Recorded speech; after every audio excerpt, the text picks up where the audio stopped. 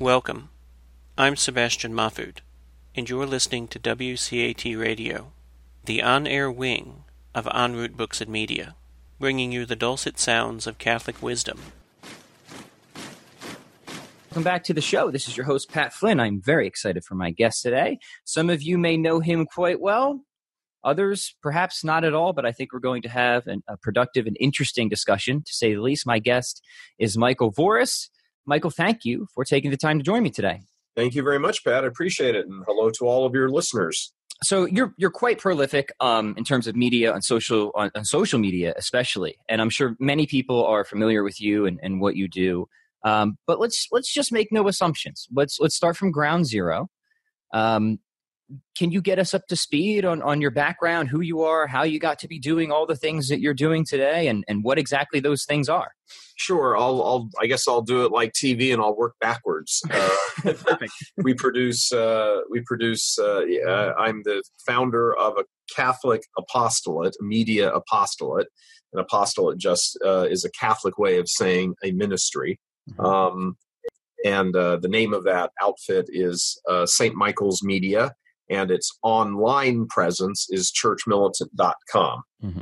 And churchmilitant.com is really dedicated to the work of the saving of souls, and saving meaning doing everything we can to help them make right choices in life, willpower, and intellect, to choose always the good, the objective good, and so living such a way, dying in such a way, and meriting eternal life and not eternal damnation. Mm-hmm. So that's kind of the big 60,000-foot view. One of the ways that we do that is by providing a very large amount, hundreds and hundreds of hours of theological content, video content, exploring Catholicism from about every possible angle you could imagine, philosophical, theological, sacramental, moral, dogmatic, history, apologetics. I mean, every angle that there is. Mm-hmm. And we also focus in on news / current events, headlines and topics that are helping shape the culture. So we, by necessity, we get into discussions of politics and economics and things like that, as insofar as they sort of bleed over into the theological or spiritual realm. Much of our attention these days has been captured by the sort of ongoing scandal in the church, which has been brought on by really a turning away from the faith by people who have been responsible for actually promoting the faith. Their primary duty, many of the bishops and priests and clergy of the church, they are ordained to make the world holy. That's the word for priest in Latin is sacerdote, means sacer sacras, holy. And many of them, unfortunately, have not been holy, and they have not been faithful. And that creates, I think, a roadblock in many people's minds as they sort of they stumble across the church. They may not be Catholic themselves, for example. And, maybe they have a friend who is Catholic, or they go to a Catholic wedding or something, and they have just sort of a brush up against the church. And they might have some degree of curiosity about it for, whatever reason, a good friend, or they're at a wedding or whatever, like we said.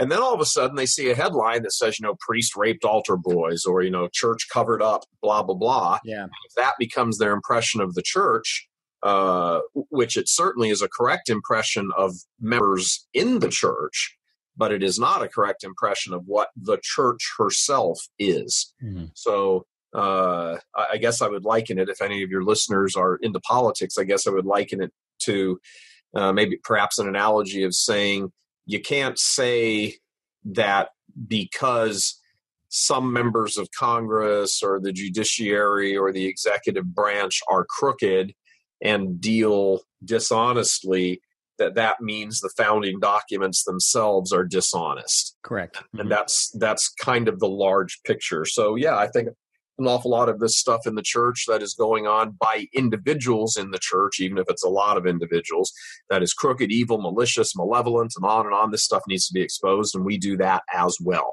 because we want to remove the roadblocks out of people's minds.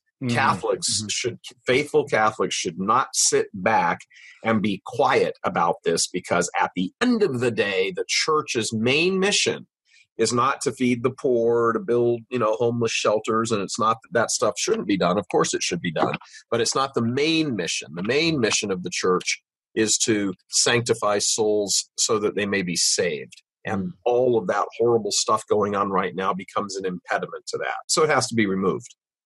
Yeah, so a million directions I want to take this already. One thing that I very much appreciated when somebody passed along a couple of your videos to me, and they said, and I think we could just be upfront about this. It said, okay, Michael Voris is controversial, but just listen to what he has to say. And I've noticed that when it comes to controversial people, there's usually kind of two things that it could be. One is that the person is either saying something insane or they're saying something that's really important. And I think we got a taste of that already with you, is getting back to, now I'm a Catholic revert. 2 years ago, if you would have told me I would have been a Catholic, I would have went to sleep with a petrified diaphragm from how hard I'm laughing. But so like God works in funny ways, certainly. But you're absolutely right. And your forwardness with what the objective mission of the church is, was incredibly refreshing to me as somebody who came into the Catholic Church through a sort of, I would like to think, a sort of a deep, searching, intellectual and spiritual journey. I came to the church because I thought that the church is true. I mean, what else could I possibly do? That was the conclusion that I reached. And then I was surprised at how few people within the Catholic world were talking about the actual truths of the church. They emphasize many good things like the charities and the feeding the poor and hospital. But what about what the church is really for? And the people who were talking about these things, who had a proper and strong orthodoxy, were sometimes labeled as being offensive or controversial. Why is that? Where did that happen? And you know what? I probably would have fallen in that camp of saying the same thing myself 5 years ago. And it sounds like you're trying to do your best to even kind of combat that, aren't you? Oh, sure. Absolutely. I think the reason this whole thing began is because the church is, okay, so let's go into a little bit of theology here. Now, people can, have a discussion about the theology, and I'm always happy to have that discussion, not necessarily Catholic versus Protestant, but Catholic versus everything, Christianity versus Islam, or, within Christianity, Catholicism versus any of the denominations, whatever. I'm happy to have all of those discussions, but for the purposes of your viewership here, your listenership, let's begin with the assumption that the Catholic Church is the church established personally by the Son of God, the eternal Logos, the second person of the Blessed Trinity. Outside of that church, there is no salvation. Mm-hmm. Okay, so that becomes my starting point. That becomes the starting point of the church herself, starting and ending point, the church herself. Given that construct, and whether somebody agrees with it or not, step into it here for the purposes of this discussion. Yeah, just imagine that it's true, just for this. Sure, imagine it's true. If you don't believe it's true, imagine that it is. If you do believe it's true, you're already here. So if that is it, then there is, as our blessed Lord says in Scripture, there is a duty to pick up your cross, that the way to salvation is narrow and the way to damnation is broad, and many there are who travel it. And I mean, these are all words from Scripture. This is Michael Voris saying this stuff. I'm just repeating this stuff. I mean, if I was alive, dead, never been born, never come into existence, this stuff would still be the case. So the fact that I'm saying it is just, almost happenstance historically. And so when you look at all of this, you say, well, this is the mission of the church. Well, if people want to subvert that mission, the supernatural calling of the good, well, there is inside each person, because the person, although every one of us has a fallen nature and is inclined towards sin and doing wrong and then being jealous and lustful and angry and all that stuff that goes along with being a fallen human. There is also at war with those bad tendencies, the good tendencies of us to, want to be kind and, charitable and all these sorts of things, at least when it doesn't upset our apple cart, we're willing to do that. So there is a natural inclination towards good as well. So there's this war, this combat within each person. And if you want to subvert the supernatural good that the church is involved in, well, you can't just eradicate doing all good, because there's still a thirst in people for wanting to do good. So what you do is you invert the goods. You invert the natural goods of wanting to help the poor and make hospitals and orphanages and feed the poor and all this sort of stuff, which are all natural goods. An atheist can participate in those natural goods, and probably many do, and they should be lauded for it. But you don't take natural goods and invert the order of good and subvert the natural goods, the supernatural goods, which are loving God, increasing in holiness, doing those good things for the love of God. Those are the supernatural goods. Now, in the shopping cart of those supernatural goods are many, many things. One of them is when we deal with the area of sexual morality. So you cannot do and perform those supernatural goods while you are at the same time, which is essentially growing in holiness. I mean, there's various examples of it.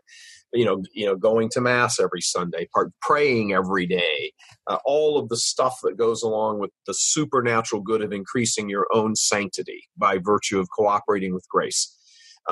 You can't be doing those things while at the same time you are cheating on your spouse, or, actively engaged in the hookup culture, or engaged in porn, or you drink, or you're druggy all the time. That those are at war with each other. So if you want to engage in those sorts of behaviors, well, you can't be also engaging in going to mass and, praying your rosary every day and things like that. So when you throw one set out, you sort of throw the whole thing out. Well, now you're left with this vacuum of, well, here's a person doing no good. They're not doing any good at all. So we take the natural goods and we elevate them, and we put them in the primary position. So I don't smoke, and I don't, wear fur, and I'm kind to animals, and I watch out for the environment, and I'm engaged in social justice warrior activity. Well, none of that gets you to heaven. None of that gets you to heaven. But that's the very point. So you've got essentially what is the first commandment and the second commandment. The first commandment is love God, and the second commandment is like it, love your neighbor as yourself, and you're changing the order of them. And that's what has happened with much of the leadership in the church these days. Priests, bishops, cardinals, they do not want to preach those difficult supernatural truths and ways of living, because they are extremely controversial, and they are, what the church has always called the hard teachings. Those are the pick up your cross teachings and struggle through life with. The other teachings are not as difficult, and quite frankly, sometimes they're actually fun. It's fun to go down maybe to the soup kitchen on Thanksgiving and help dole out, soup and, turkey and mashed potatoes and whatever to some, to the poor people of the neighborhood, or, to gather toys for tots. And it's, and it's all good. There's nothing immoral, evil, rotten, or anything else about them. But the importance placed on that over God is where it becomes a problem. You're elevating the natural above the supernatural, and because of that, you're inverting the entire process. And that is what the big danger is, and what so many people in the church do these days. Because frankly, no bishop wants to stand up in a pulpit, or few bishops want to stand up in a pulpit, and many priests don't want to stand up in a pulpit and say, stop practicing contraception, stop aborting children, stop cheating on your spouses, stop the hookup culture, turn off your pornography, stop drinking, stop. They don't want to do all that. Yeah, because most of the people out there are engaged in that activity, and they're going to get lambasted for it. So they're cowards. well, so yeah, I will certainly just offer my personal testimony here, because I'm sure there's a number of people who are listening to this. The hairs are raising a little bit, and good. Yeah, and good, because that's what happened to me, especially and I'm glad we started off with the thought experiment. So no matter whether you think it's true or not, I think we can all agree that it's reasonable that if it's true, everything you're saying is correct. And then we can come back to the question of if. But if it's true, and this really is the mission and the order of the church, it really is the church founded by Jesus Christ, the Son of God, then we have to be talking about these things. We can't not talk. It would be immoral not to talk about them. And there's often a joke. I forget who does it. It's some comedian who says that even though he himself is not a Christian, and maybe you've heard this one before, can sympathize with the Christian who will do anything they can to convert somebody. Because it's like, if you saw your friend standing in the middle of a road and a bus is coming at them, you hopefully would do anything you could to get them out of the way of the bus. Now, the question is a bus actually coming at them? Is that true? We can get there, definitely. But I just want people to see the perspective, to kind of step inside for a minute, and as uncomfortable as it is, to kind of, because so many people are not inside, they're not seeing it this way. So what do you recommend like that?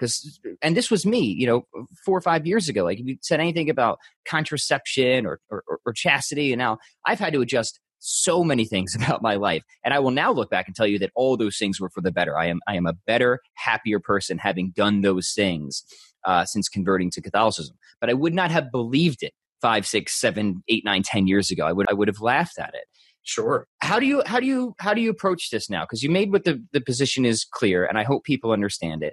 Do we then have to go and say, okay, here's what would be the case if it's true. Now, here's why it is, or what are we missing here in the dialogue? No, I think that's true. I think that is the next step is, okay, well, those are some pretty outlandish claims, Boris. So you say, wow, really? So, gay marriage is immoral and sinful, practicing contraception, is immoral and sinful and all. And you sort of take the whole grocery cart of the church's teachings on sexual morality, but you can't look at those just sort of in a vacuum. You have to look, because then it just looks like a big list of no's. Mm-hmm. No sex, no this, no that, no contraception, no fun. That's what it looks like. And but you have to take a look at that and not think of it as that's what's in the grocery cart. You have to think of it in terms of, that's one bag of groceries in that big shopping cart. Yeah. Well, what's in the other bags? Because they're all related to each other. Mm-hmm. So now you have to sort of step up maybe 10 or 15,000 feet higher and say, well, why are those teachings what they are? Because certainly the church doesn't just teach, no sexual fun. Mm-hmm. That's not the only thing the church is, although lots of people, I think, probably think that. Certainly, yeah. Mm-hmm. You have to say, so, what is that in relationship to? And now you enter into much larger questions of the nature of man, I guess what the church would refer to philosophically as a Christian anthropology, mm-hmm. A natural law. The church hasn't invented natural law. The church merely recognizes it, like scientists didn't invent the law of mathematics. They discovered it. Correct. And they simply announce it. I never sat in a math class in high school or my years at Notre Dame where the professor said, hey, look what I invented. And then he showed us addition. Yes. He just showed us that the world operates, the mechanism underlying the universe operates on a mathematical scale, mm-hmm. of empirical objective truths. And that the same way that operates in the material world, there is that same underlying principle of objective truth that underlies the spiritual world also. Mm-hmm. I mean, I don't think some people really stop and think in terms of, if you want to talk about who are we? Let's go to this question of, like a Christian anthropology. Okay, long before, Jesus walked the face of the earth 2,000 years ago, long before that, the Greeks had already discovered that there was humans possessed a soul, what they called an anima, where we get animation from, and had properly understood that, well, that soul must be immortal. It must live forever. Mm-hmm. And if that's the case, well, then what's the point of that? And how is that the case? The soul didn't always exist. It came into being at one point. Well, how was it brought into being? It couldn't bring itself into being. So when you start asking the questions of a sort of a Christian anthropology, which is really what is the nature of man, not just materially, but spiritually as well, and the combination of matter and immatter, the immaterial with the material. What is the nature of man opens up these larger questions, which become metaphysical questions. And when you sort of scale up to the big 50, 60, 100,000 foot view of man and his destiny, and and then you begin to boil that down to me, and you ask that big, huge, giant question that everybody on earth who has the ability to reason one day stands on that hill staring up into the Milky Way on a starry summer night and says, who am I? What is the meaning of life? The very fact that a person can ask that question means that there is a meaning to their life, and who they are is a person created in time to discover that meaning and to achieve it. The rest of it is really, okay, so how do I do that? And that's really kind of what life is. And that was beautifully stated, by the way.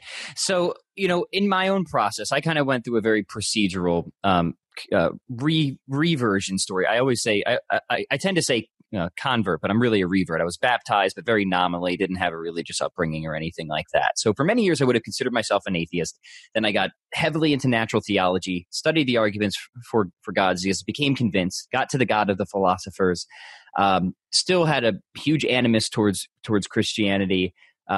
Eventually, I got to the Jesus question, considered the historical evidence there. Like many, went into it hoping that I could disprove it, came out a convert, at least to a mere Christianity. I was leaning heavily Protestant because, of course, spending so many years as an anti-religious person, there's nothing worse than the Catholic Church, right? And that's very true. And it's amazing. The last thing you could have is the Catholic Church be right. That, Michael, it's exactly that. That was exactly my feelings. And it's amazing because it was Aquinas who was so influential for me on a philosophical viewpoint, but I was somehow in my bias able to just appreciate his philosophy, but push away his Catholicism for a very long time. Sure. And then, I was, I guess, disappointed or dissatisfied with the experiences or inconsistencies in Protestantism, running into trouble with sola scriptura. And it was a Protestant who first, told me, I said, well, what's your doctrine at this church? What are your core beliefs? She said, oh, we just want to believe what the earliest Christians believe. That set me off. I make that a big study. And then, eventually I'm getting, confirmed at the Easter Vigil.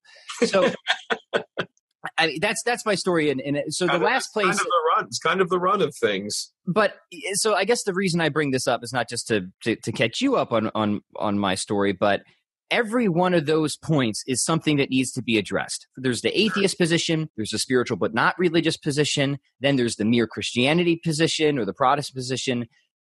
I mean, all of those could merit many full conversations. I mean, it took me years to get through all of this stuff. So we just laid out what the Catholic position is there. But to me, somebody's going to be blocked at any one of those stages along the way. Sure. But I guess the most common one that I get from listeners of this show is not the atheist or the spiritual one, but the Protestant and Catholic one. Sure. And that, of course, was the last step that I made. Now, if you want to go back and cover any other ones, let's do it, because this is, you're the one actually running the show today. Or if you want to just focus in on essentially why be Catholic over any other Christian denomination, You tell me, how should we proceed? I guess one of the things we have to look at here, and this would apply to anybody in those various steps you just laid out in your own journey there, but anybody who's at any point along the spectrum, there's a very telling line in the scriptures in Luke's gospel when the angels are when the angel Gabriel is who the fathers said was the angel hovering over Bethlehem, over the shepherds, who was talking to them and telling them, bring you news of glad tidings, which will be for all the people.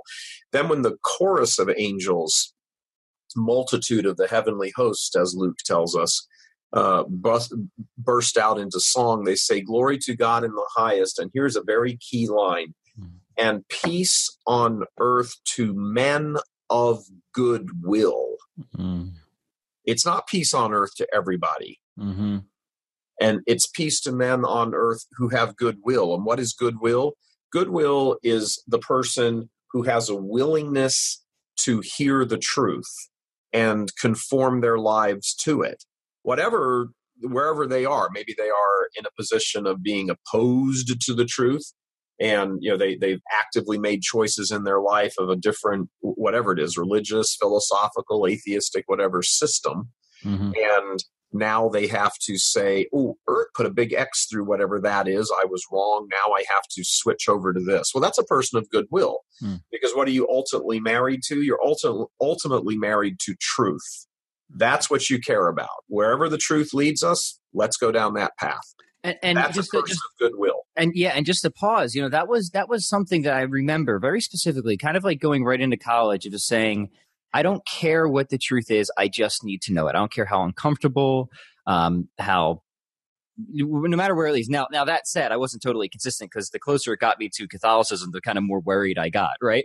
Yeah, I understand. Yeah, I mean, look, if you're going to be a good, solid, sound, faithful Catholic, with rare exception, I mean, look, there are some people who are, who have the great fortune, blessing of being able to, be born into a very solid Catholic family. They have good Catholic parents, who raise them and their siblings. And there's never any of the kind of drama of, the great philosophical drama of life with some of those people. That said, that is not the vast majority of people, even Catholics. Mm-hmm. It's just not the way life seems to run these days for many people, for most people. So for people who don't, this is, Catholicism probably, I would think, represents authentic Catholicism, not the way it's presented by some crazies in the church, but and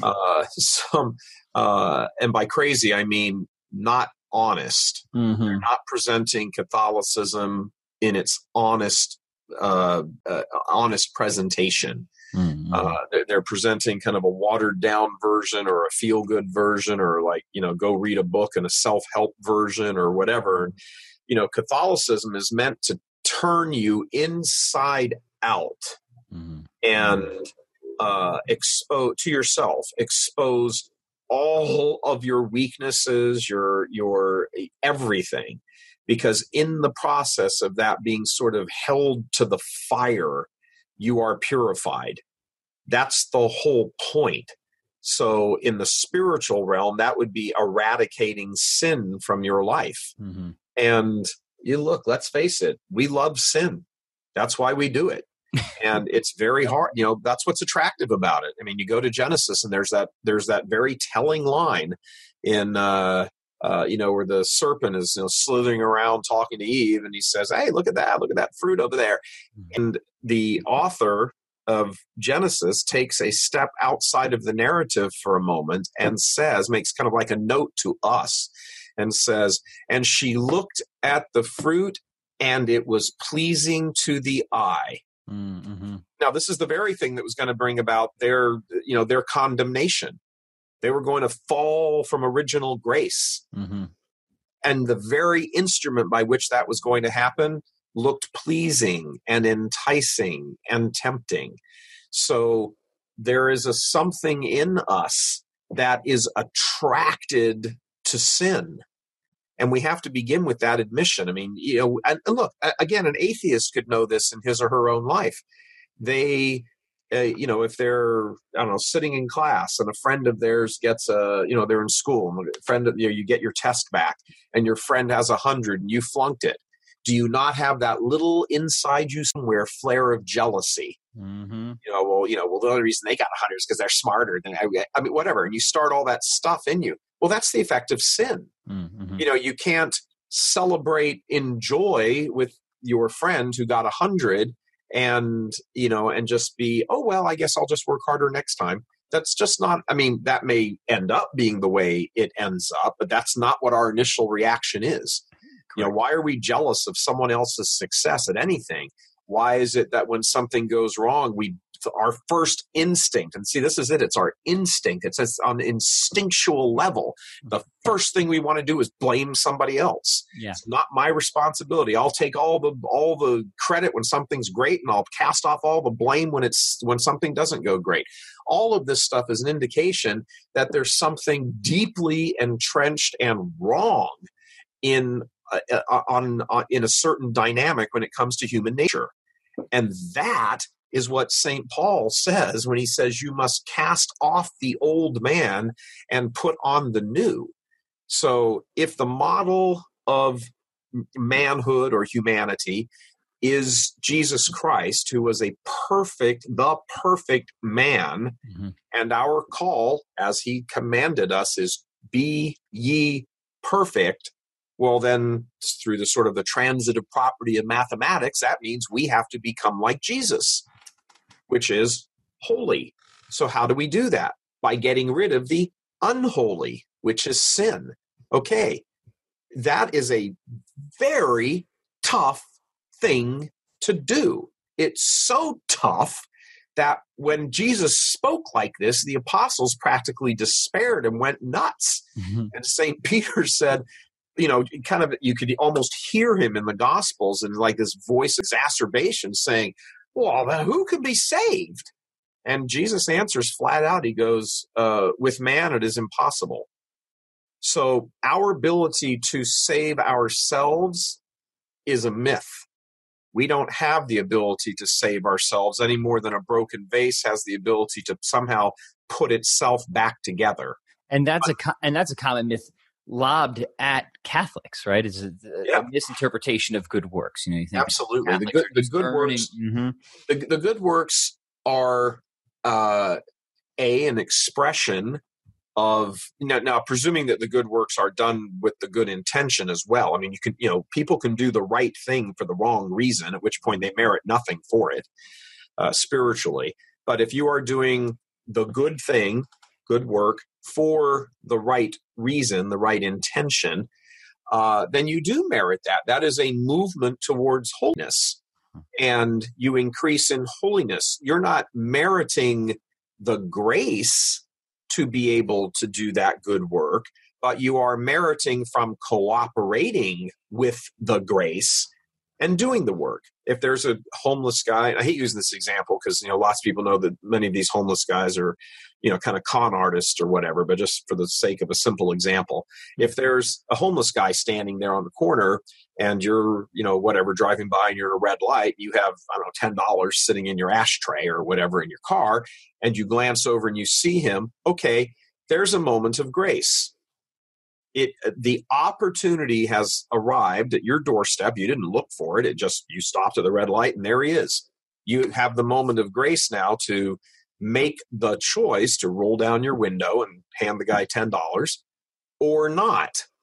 And if you do, you have done something praiseworthy, laudatory, mm-hmm. or as we would say in the military, meritorious. Mm-hmm. You have done something worthy of merit, and you get acknowledged for it. On an earthly level, they stick one of the ribbons on your chest on your military formals. But on the supernatural level, you merit in that. You increase in holiness. And again, I'm using that as an example. I'm not saying that that's That thing That's the thing. Yeah. Lots of people have that question in the back of their mind. I just give this guy $10, he's going to go out and get drunk, or that's not the issue. But sure. Or if you're just giving $10 to buy yourself a good night's sleep by clearing your conscience, that's kind of basic as well, yeah, right? exactly. So what is Catholicism? Ultimately, Catholicism is a religion for the most brutally honest among us, that we have no chance of salvation on our own, that as we just sit here as a creature, we are unworthy of salvation and must admit that I cannot do this on my own, but recognize what my Creator's design is for me, and I reach out and say, save me, which is why we have a Savior. And there's the beautiful line in the Psalms, reach down from heaven and save me. Draw me out from the mighty waters. That through our intellect, through our intellectual capability, God has given us the natural ability, just on a natural level, to look up into the heavens and realize that there is something beyond me on every level, the natural and the supernatural, and that I am imperfect, and yet I have a desire for perfection. So the desire for that perfection that resides within me must have been placed in me from outside me. So I call on the being that put it there and said, reach down and save me. So my intellect is spurred by the natural universe that the supernatural God has created. And now looking at all of this, I respond in a supernatural way, and presto, I'm on the road. And now step after step, day after day, 2 steps forward, 1 step back, 1 step forward, 74 steps back. I mean, you just keep sort of plodding along with the help of a God who has established a church in order to keep you day by day, tearing off the old man and putting on the new. And heck, any honest Catholic will admit, not every day do you tear off the old man and put on the new. Sometimes you kind of crawl right back into the old man's suit and you feel comfortable in there. Yeah, certainly. I'll attest to that. So I want to press this a bit because, I'm glad we brought that up. It's always good to just clear up some points that don't need to be a point of contention because they're really just a point of misunderstanding. And I think what you just described is something that many Protestants will certainly agree with that description that you just gave, that we cannot do it alone. But because if I'm going to press it with anybody, I want to press it with you. We still got to get to the question. Okay, we agree with that, but still, why be Catholic, right? Well, the ultimate answer to that question is, okay, given all of that you can't do it alone, that you need the help and the assistance of Almighty God on every level to the fullest extent of that level that you can have. I don't want a tutor to come help me pass algebra class or calculus class just 50%. I want him there assisting me 100%. So we human beings are this weird and wonderful amalgam of body and soul, the material and the immaterial. And if we stop for a second and we think, I have a God who created me, body and soul, and he wants me saved. I'm not just me inside some skin and flesh that's going to rot away and it doesn't exist anymore. I mean, the God who created me, was in flesh that was killed, but walked out on Easter Sunday of that tomb with that same flesh on him, raised to its supernatural glory. But it was the same flesh that was on that cross. So if that's how he presents himself as conqueror of death, well, then that's how he wants me also, because he's my model. So that means I have to be saved also in the body, not just the soul. It's not like the body just kind of comes along for the ride. I have to be saved in the body. And why is all of this happening? Well, this is all happening. This is sort of the nature of the supernatural flow of events because God has ordained it this way. He has ordained it this way because he so loves me that he wants every single bit of me saved, every bit of me, everything, my toenails, everything. As he says, in the one expression there of the love of God, that he knows every hair on your head. There is nothing that escapes the view. Anybody who's listening, who's not Catholic, who's a parent, who has a child, I would just ask, is there any aspect of your child that you do not love? And I don't mean when they're being, uproarious and rebellious. So that's a behavior. Yeah, I was just thinking of my kids' toenails when you brought that up, and how right you are. I mean, there's everything. You'll sit there, and particularly when they're innocent little babies, you're sitting there and you're looking at them and you're bathing them, and you're rubbing your hand over their forehead, and you're around the rim of their ear. That loving, just incredible detailing of every last thing. There's not a cell on them that you aren't concerned about. And I mean, if we love like that, as God says, you who are imperfect, how much more does your heavenly Father love you who is perfect? Mm-hmm. So he wants to be united to us, because this is what heaven is. And I think this is part of the point of maybe where Catholics and Protestants kind of diverge on this point, that I think Protestants have more of a view of heaven as sort of being in a place where Jesus is, and you're kind of hanging out and all that sort of stuff. And it's not that that's not true. It's just not complete. Mm-hmm. When you are saved, you are in the Trinity. You are beholding the beatific, Latin for blessed. You are beholding the blessed vision of the Trinity. As St. Paul says, the veil will drop and we see him in the face as he is. So, you are not just sort of looking like sitting in a movie theater and we're all together looking at stuff and talking about everything that happened here on earth, and there's a movie playing and it's God up on the screen. No, you are in that movie. You are God. You participate in the divine.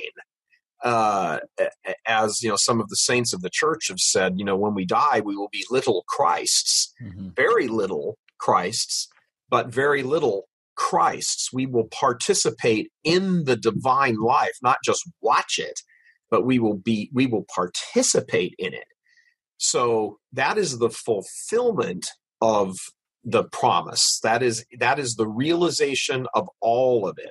As Psalm 16 says, "O Lord, it is you yourself, who are my portion and my cup."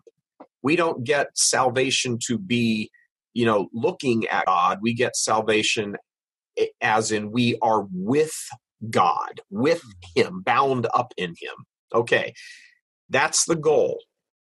The process to get to that goal would naturally, therefore, begin here on earth. And since we are imperfectly, because everything on earth is imperfect, but if our goal, if the goal that God has laid out for us is to be with him perfectly, bound up with him, body and soul, then here on earth, we would have to be bound up with him as much as we can on the way, body and soul. So Christ has left himself here behind in the body for us to be able to consume him, body and soul, so that our bodies may be being prepared even while they're still here on earth, even while they're still subject to sin and temptation and fallen nature and everything else. They're being slowly prepared by being able to receive the real presence of Jesus Christ in the Eucharist. That's the point of the Eucharist. That, how does it, if you go to the 6th chapter of St. John, there's a very interesting tie-in here that our Lord himself makes. He says, "Unless you eat the flesh of the Son of Man and drink his blood, you have no life within you. He who eats my body and drinks my blood abides in me, and," he continues the thought, "I will raise him up on the last day." And that's the whole point. That reception of the Blessed Sacrament of Holy Communion, of the Eucharist, is a preparation for. It's a foretaste, certainly, but it's also a preparing of our physical flesh to be brought out of the grave on the last day and glorified and raised into the very life of the Holy Trinity. And that's the real difference between Protestantism in all of its 30, 40,000 different variations and Catholicism, that the Catholic Church has the real presence meaning the body, blood, soul, and divinity of Jesus Christ. When he said to the apostles, I will not leave you orphans, I will come back to you. That was not a promise to 12 men sitting in a room so that when they died, the promise came to an end. It was a promise to all of us. I will not leave you orphans. I will not leave you alone with no loving God to be there to guide you and hold you and be with you throughout all the horrible tortures and vicissitudes of life and all of that. I will not leave you orphan. I will be right there with you.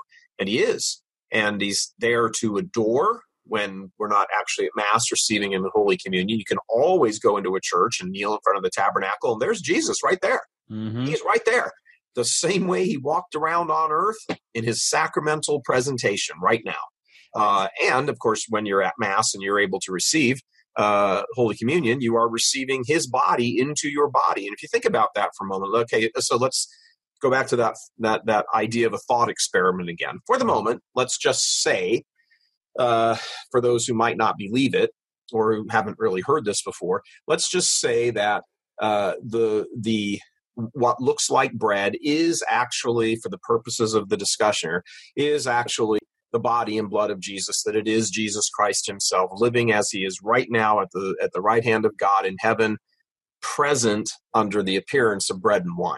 Okay, let's say that's him.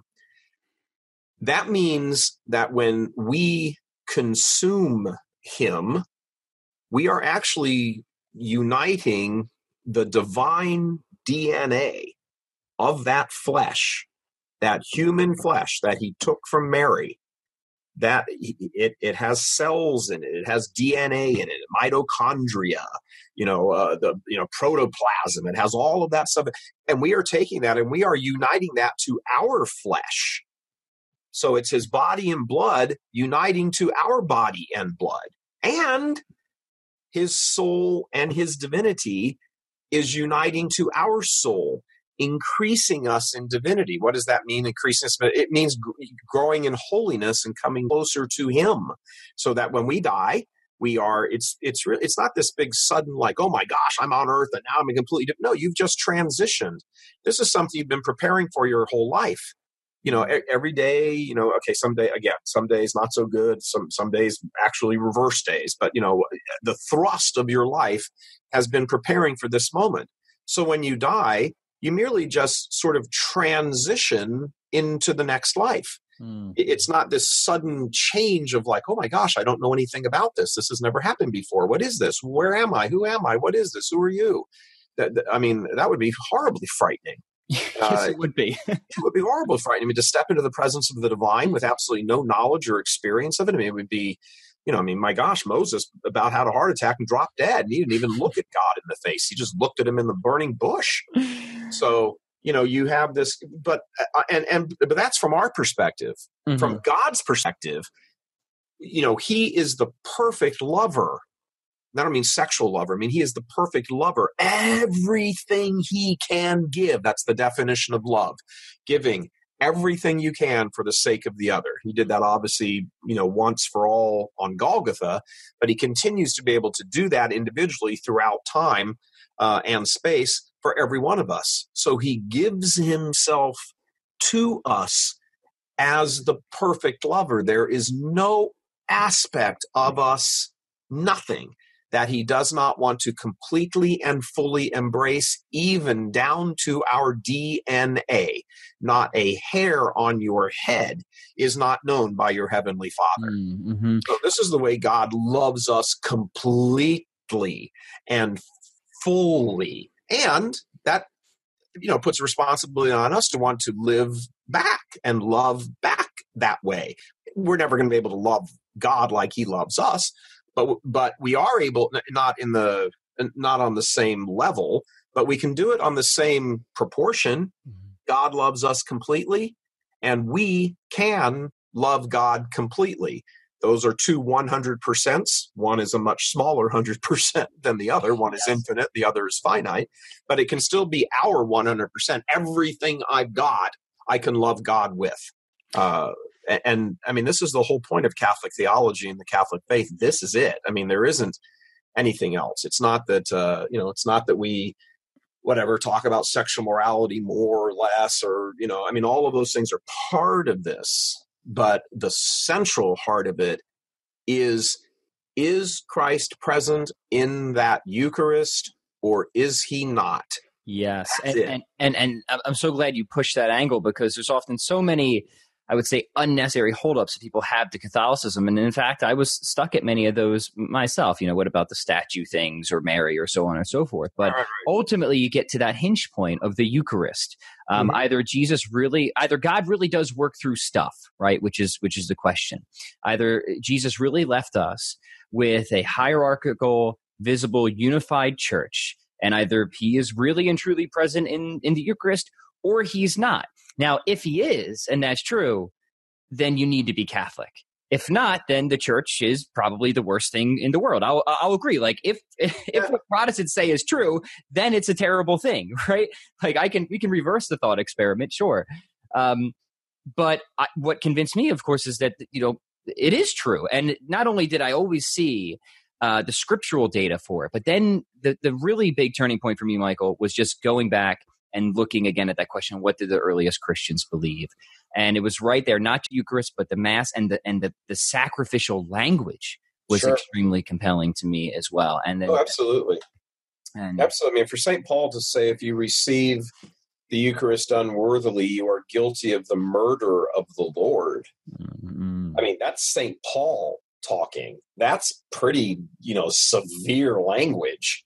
You're guilty of the murder. I mean, not just, having used inappropriate language, or maybe not thought about, your actions before you did it, or, I mean, guilty of the murder of the Lord. He wasn't too concerned about being offensive, was he? No, he wasn't at all. Good for him. Could you imagine somebody say, "Oh my goodness"? St. Paul walking around in 2018. Oh my gosh. Well, I mean, look. I mean, people were clearly offended by what he said even back then, right? Yeah, they were. I mean, let's be clear that the reason, the earthly reason that our blessed Lord was crucified was because he offended people. Yes. Mm-hmm. I mean, that's it. He offended the Jews, and so they took the Jewish leadership. So they took him to Pilate to complain that he was offensive to their Jewish law. And Pilate said, "I don't care about your Jewish law, and it has nothing to do with me." And so they went back and they conspired quietly, and then they came forward and said, "Well, he's offensive to your Roman law because he claims to be a king. He's offensive to our law because he claims some sort of divinity." And Pilate's like, "I don't care about your Jewish law. I don't care if you're offended by that." They go, "Well, you'll care about this. Mm-hmm. He offended your Roman law. He said that he's a king. Mm-hmm. You can't have a king when there's also Caesar." And then that's what they, their excuse for taking him to Pilate was because he offended their Jewish law. And Pilate's excuse for, pronouncing the death sentence on him was that he offended Roman law. And that's it. I mean, Christianity, Catholicism, is offensive to the natural mind that has not embraced goodwill, that is not of goodwill. It's offensive, and it always will be. And that's why there's so many martyrs in the church. And those martyrs are now happy with the the source of their martyrdom in heaven, the divine source of their martyrdom in heaven. So good for them. They don't care that they were martyred now. They probably cared then, sort of, maybe on some level, kind of. But, when martyrdom ever comes for somebody, for the faithful Son of the Heavenly Father, whatever grace and strength is needed to overcome that fear, he'll provide for you. You don't sit around praying for a grace that you don't need. I'm not ever sitting around praying for a grace to be a good mother, because I'm never going to be a mother. So why would I ever pray for that grace? Is there a grace to be a good mother? Of course there is, but it doesn't apply to me. Yeah. Likewise, there's no reason for me to be sitting around right now praying for the grace to undergo this martyrdom at the hands of whatever, some state or terrorist or whatever, because it's not happening to me right now. But you can bet your sweet dollar that if it does happen to me, I absolutely will be praying for it at the time. Yeah. I joke around here with the guys at the studio all the time. I don't really care about, I don't really care about the notion of martyrdom itself for me, because everybody's got to die. Mm-hmm. I just care about the how. Yes. Yeah. That's worth thinking about. Yeah. Somebody wants to just put, whatever, come up behind me and just blow my brains out because they hate me or whatever. That's fine with me. I just don't want to be dragged off to some prison cell somewhere and have my fingers broken and my kneecaps ripped off and my eyes gouged out. And, that's the part that's troublesome. And reasonably so. So Michael, let's do this, because and before we tell people where they can go and engage and with all of your content and all of your resources. So, there's going to be a lot of people who just heard this conversation from all over the spectrum. We talked about it. Look, everything is offensive these days. That's the nature of it. So it's like, even if you are a religious pluralist, you're still offensive to all the particularists who think that their religion is true, even though you think you're not being offensive. So it's not about being offensive or not being offensive. It's only about, are you going to be offensive about the right things?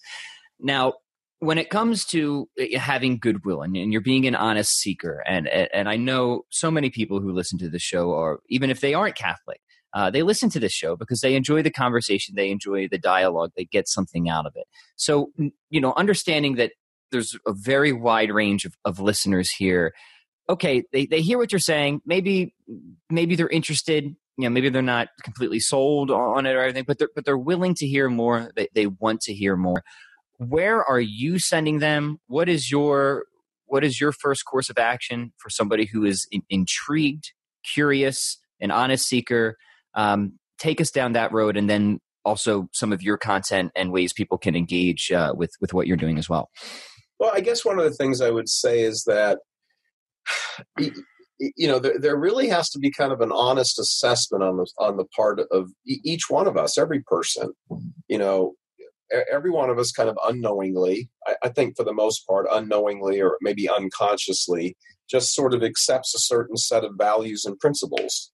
And, we sort of order our lives around those things. If you do it sort of unconsciously or subconsciously, you're probably doing it around other people's value system or whatever you want to call it. What I would say, the very first thing I think every person has to do is, and this is true for Catholics also, reassess and, with the goal of growing deeper in love with it. I mean, you never, if you're in love, where do you say, okay, I'm in love enough? Yeah, you never. You want to be in love more and more and deeper every day. So it's not like you're like, okay, I've had enough with the in love. I've got my 100%. Mm-hmm. So, this is all true on an intellectual level. It's true on an emotional, spiritual level.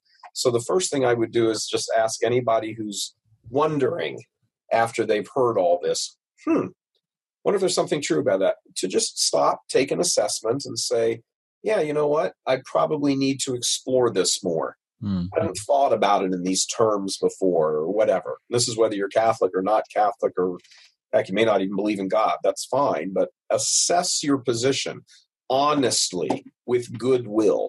Mm-hmm. And then at that point, if you're like, okay, this Vorey guy, some crazy Irishman over there and went to Notre Dame, he thinks they're going to win the national championship. He's nuts. But they're not going to beat Clemson and Alabama. To which I respond, oh, ye of little faith. And I would say, if you want to come to our site, for example, churchmilitant.com, we have a section there that under talks, I've given, probably 300 or 400 talks, and they range all over the place. And that might be a good place to just, come to the site, churchmilitant.com, find the thing, click on talks, just drop down, and there's hundreds of them there, maybe just whatever title might, kind of engage you intellectually. And you'd be like, oh, that sounds interesting. Let me listen to that. There's also and the reason I suggest an electronic thing is I know most people don't read today, certainly not to the degree they should. And most people don't really seem to enjoy it that much either. Mm-hmm. But for those who do like to read, let me recommend one book, and it's not a short book, but it is a very good book, and it's called The Life of Christ, and it's by a deceased man, hopefully on his way to sainthood right now, Bishop Fulton Sheen. Mm-hmm. Last name is Sheen, and it is and it's just full of all kinds of insights about the life of Christ, and then it ends, the last chapter really kind of brings it all home. But you have to read the whole book before you go to the last chapter. It's not a whodunit. Yeah. I mean, what a beautiful man, Fulton Sheen. I'm so glad you gave a recommendation. Yeah, absolutely, and that's what I recommend, because he just presents things in a historical context of how things played out in the life of Christ. He gives the historical, not just the history of it, but he gives the context in which it's happening, in relationship to the times that our Lord was living in, and it really makes you ask questions in your mind. And in C.S. Lewis's Screwtape Letters, which for those in your audience who may not be familiar with that, it's a series of fictitious letters.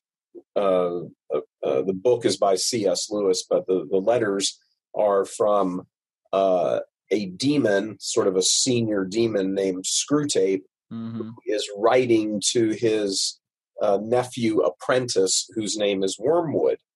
And it's just a series of letters of how to get a soul into hell by deception. And one of the things he says in that letter is, do whatever you can do, my dear Wormwood. Do whatever you can do, because Wormwood has been assigned a human soul to get to hell, and he's an apprentice, so he's asking his uncle Screwtape, hey, how do I get this guy into hell? And the piece of advice that Screwtape gives Wormwood is, do anything you want, but do not let your human subject start thinking. Thinking, his intellect, is what God has placed into him so that he will eventually stumble across him, God.